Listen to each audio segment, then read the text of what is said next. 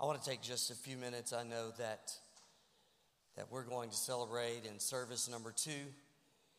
Let me take just a few minutes to place an encouragement, maybe a charge, a perspective for where we are today and perhaps where God is taking us.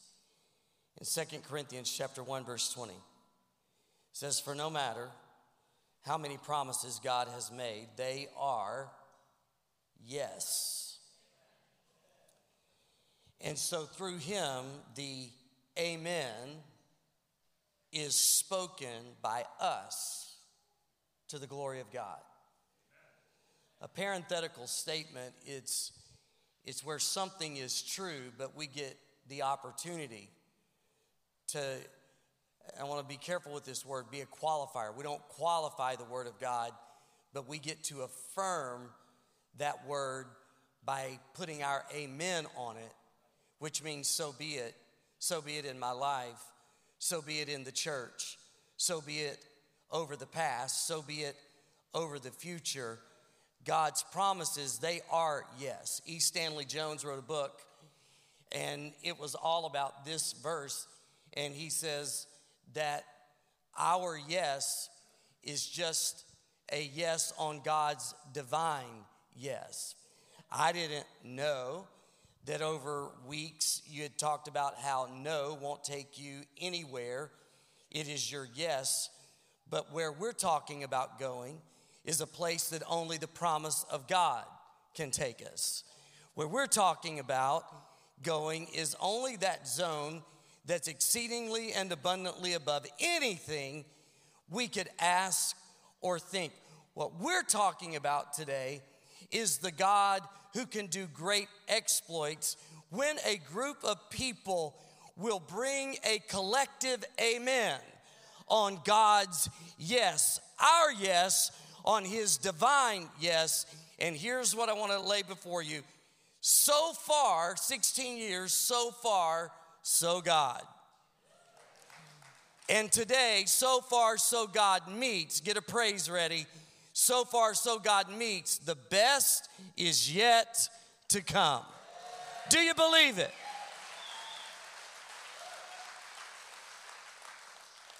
I believe it. This so far, so God meets, the best is yet to come.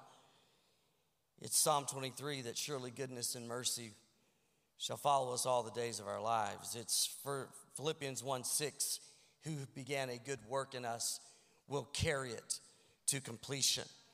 It's Jeremiah chapter 1, verse 12. God is watching over his word to perform it. Can you say, I mean, so be it. It is 1 Samuel 7:2. I like these words. Hitherto, the Lord has helped us. How did we get here? By the help of God. 16 years. The seasons, the challenges, the phases, and the stages. How are any of us here today? By the faithfulness of God. His word is true, and he's not slack or slow concerning his word. He watches over that word to perform it, that word over your life, over your family, over your church. Just look around. God is performing his divine yes over your life, this church, and the whole Space Coast. Yeah, go ahead. Praise him and celebrate. It's happening. So far, so God meets. The best is yet to come. Ephesians 1:4, even before he made the world, God chose us in Christ. It's that. Here comes the train of God's faithfulness, handing off to the sovereignty of God and vision for the future. It is exactly Ephesians 2:10. We are God's workmanship, created in Christ Jesus to do good works, prepared in advance back here for us to do. Here comes the faithfulness of God pursuing us, while at the same time, God enters our life from the future. And when he enters our life from the future, I'm there, he's here, and he's established these works in advance. And he's out here going, oh, if you think 16 is sweet, just your eye hasn't seen, your ear hasn't heard. It's not even entered your mind what I have in store for those who will love me and who will put an amen on my promise, who will put their yes on my yes. So far, so God, but the best is yet to come. I feel like I'm in an intersection right now in between the faithfulness of God and the sovereign vision of the future. So far, so God, we step in right here, meets the best is yet to come. Let me just take a few minutes and give you a couple of takeaways. Kelly and I, we have 3 kids. They're all married now. But as they were growing up, we had this kind of thing, and I'll explain it by giving you a verse out of Psalm 139. It says, you go before me, and yet you follow behind me. Only God can do that. Like, how does that even happen? It's just so God. It is the Israelites with the Red Sea in front of them and the pursuing army of Pharaoh behind them. And the cloud moved from in front of them to behind them. And it kept the enemy from getting them while the wind started blowing in front of them, the wind of God, and it started rolling back the Red Sea on the left and the right. So the God who was going before them was also behind them. Here's King James language. You hem me in behind and before. When our kids were growing up, we would do like this sandwich hug. It's where Kelly and I would hug, but we'd put one of our kids in between us. We loved it. The kids, not so much. When I watch the story of your church, I see the story of a God who has just given you a 16-year sandwich hug.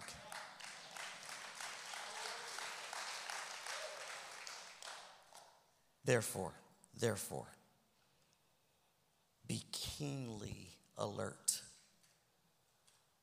If need be awakened to the significance of this moment, this defining moment.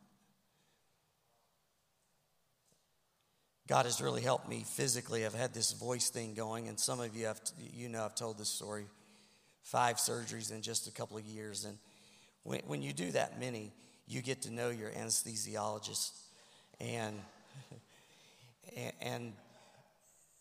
there are a couple of things started happening and became pattern, and that is when I'm coming out from being under the anesthetic, that person is sitting there going, do you know who you are?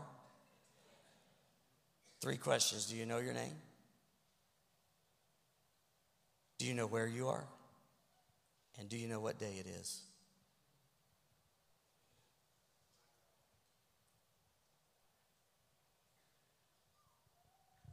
That just preaches all by itself. You are Coastline Community Church. That's who you are. You are the sons and the daughters of God. You are the way that people in this entire region will even know that there is a God, that there is a God of gods, that there is a name, one name given, whereby men and women can be saved. You are in this location, right here. You're not in another state. You're not in another country. Your influence reaches there, but you are here. Who you are, where you are. You know what day it is? It's your birthday.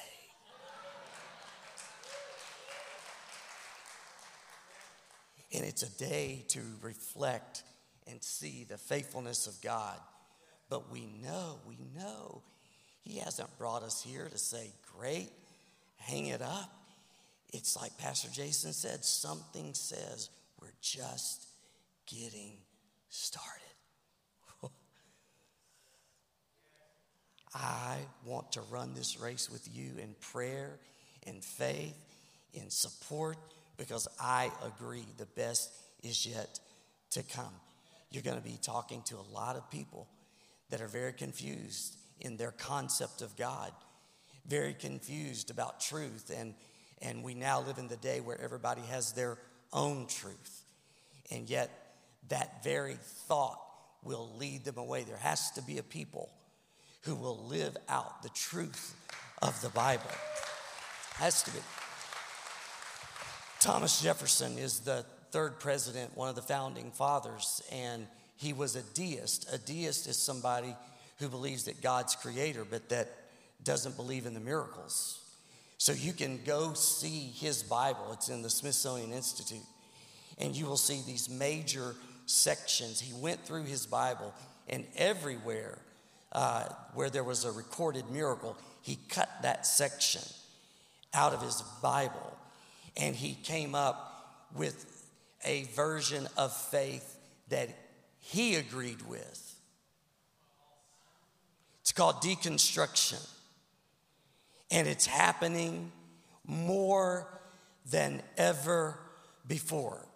The question of the age will be, will we serve the God who is or the God we want?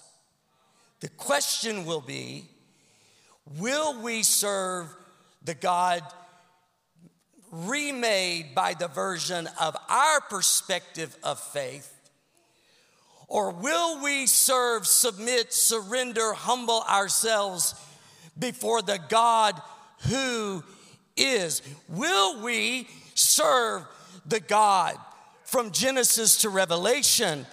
Will we serve God, very God, Jehovah God, the great I am, or will we remake God into our own image, a God that somehow we think by our feelings has evolved, and he doesn't think about things like he did when this was inspired by the Holy Spirit and written through the prophets, through the priests, and through the pastors. I would stand here today and say the way the Space Coast will know the one true God is because God has a church that has decided they're not going to edit the scripture because God got it right the first time.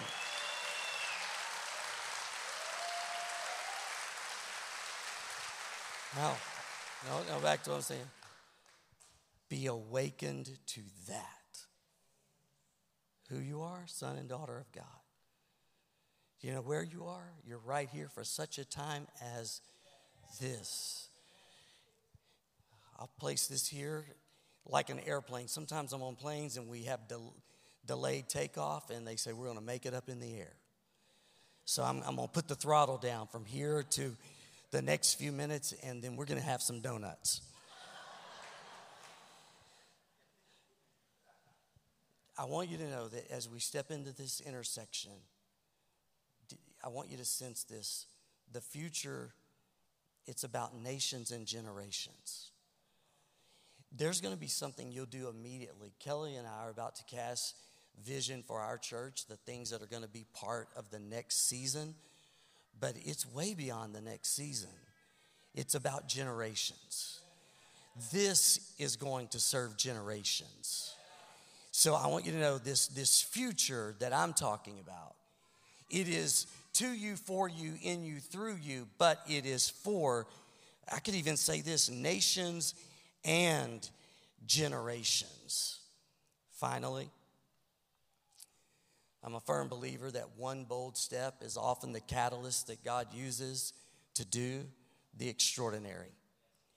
That as I talk to people that are in their 80s, and one of my main mentors that Pastor Jason and Raina know so well, Pastor Tommy Barnett, he is now in his upper 80s, and he says to me when I talk to him, he said, Ron, I wish I'd have risked more. And we all get taken back by that because this is a guy who has been used of the Lord in unprecedented ways. If anybody stepped out in faith, it's him. If anybody stepped out of the boat and walked on water modern day in doing great exploits for God, it's him. And yet, hear this, because this is a thread that runs true. People rarely regret the risk they took. They always regret the opportunity they missed. A bold step that was taken 16 years ago, and even before, from that thing of there was a leading. Here we are celebrating the story. That's the way it always happens. We celebrate the story, but thank you for taking us back so that we could be reminded you only get a story like this because a bold step was taken when it would have been easier not to, more comfortable not to, cheaper not to, but God put it in your heart. You took it. Then God put a blessing on that bold step because it was the leading of God, and it became the catalyst for the extraordinary. In that intersection where you were, when you were making that step, God was like, I got this right here. Now, if I could have said, let me show you in year 16 the kind of people you're going to have, the kind of building you're going to have, the kind of budget, you'd have said, let's go. That's common sense. Who wouldn't want this? But when you had that first service with 7 people, I know you're going, wait a minute, it's just 4. Well, as pastors, we count everybody. Father, Son, and the Holy Spirit were there in that first service. So there were 7 there. We count everybody. Yeah, I tell them, if somebody slows down to 15 driving by, we count them. We run 29,000 people every week.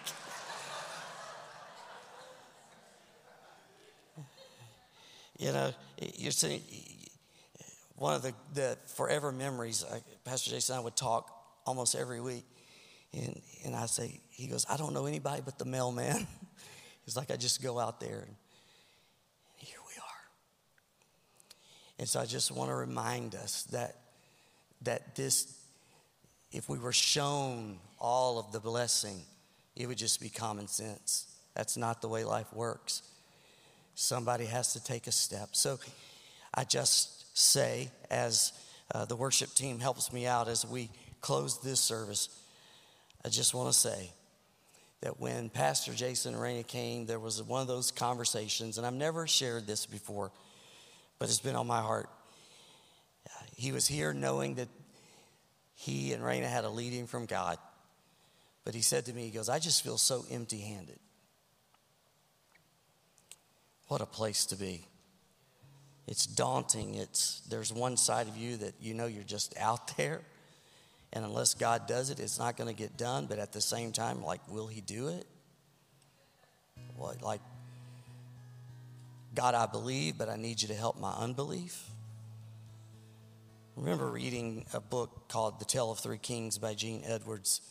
And he says, being empty-handed and alone, it frightens the best of men. But it also speaks volumes of just how mighty God is. And so I've learned so much from you guys. And over the years when I felt empty-handed, God would bring you back right to right here. And I would hear those words. And I would be reminded of what God did out of what seemed to be nothing. Because he's never needed anything. Out of nothing he spoke. And there was something where before there was nothing. I stand in the intersection of so far, so God meets the best is yet to come. If I would have taken you, if we could go back to where there was 120 in the upper room at that same time, the Roman Empire had about 90 million people. They had 50,000 square miles that they occupied. And yet there was 120 Christians gathered in the upper room. If I said, one of these two groups will turn the world upside down, I'm betting on the Roman Empire every time. I'm betting the farm, and I don't have a farm. But I would bet it if I had it. And here we are in 2022. Unless you're a historian, you can't even name 6 Caesars. Salad doesn't count. Little doesn't count.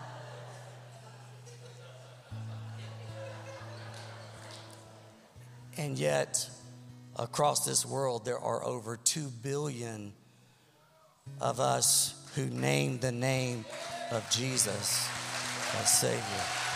Wow. So how did that happen? Because there is an empty tomb.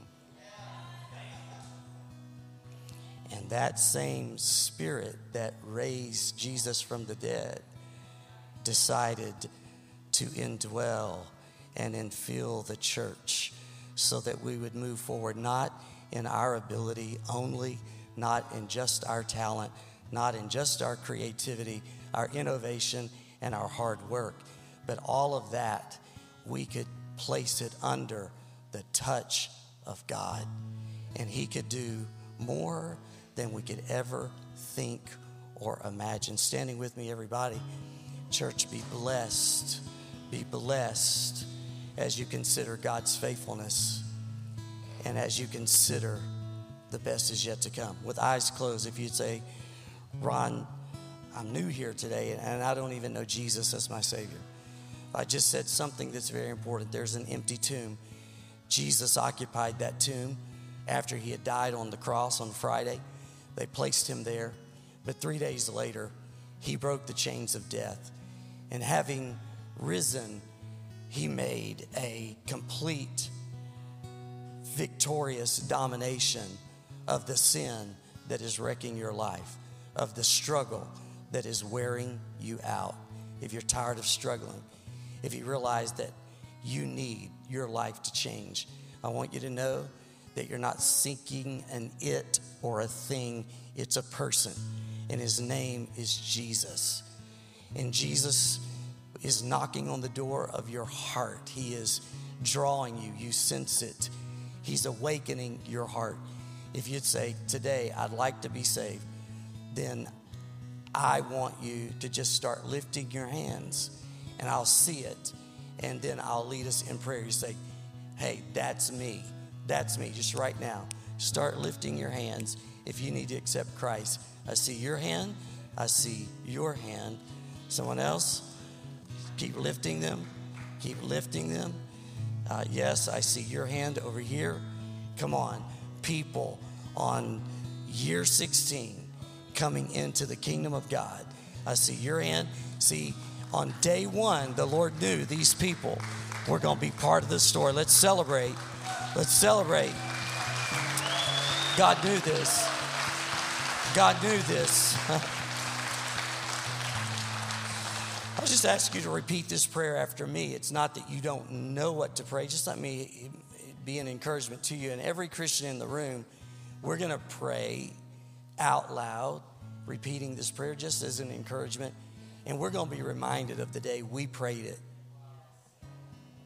So would you just close your eyes, and all believers repeat with some boldness after me. And those of you getting saved today, the Bible says, if you will believe in your heart and confess with your mouth that Jesus is in fact who He said He is and did what He did, you'll be saved.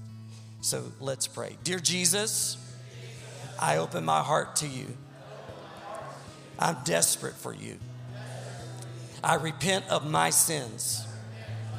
Thank You for dying on a cross, taking my sins there, shedding Your blood, giving Your life so that I could be forgiven. I receive Your forgiveness. I receive the gift of salvation. I put my faith in Your grace. And I want to develop this relationship with You Thank you for loving me, finding me, saving me, and leading me forward.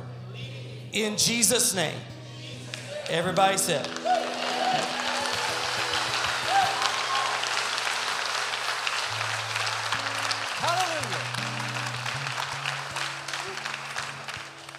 Hey, if you raised your hand today, please take a card that's in the seat back in front of you and fill that out. The bottom part is for you. That's your spiritual birthday. You just tear that thing out and you put it somewhere today, from death to life. May the Lord bless you and keep you. May his face shine upon you, and everything you touch this week prosper. Amen. I love you. I love you. Go out, enjoy yourself, and be blessed. Happy birthday.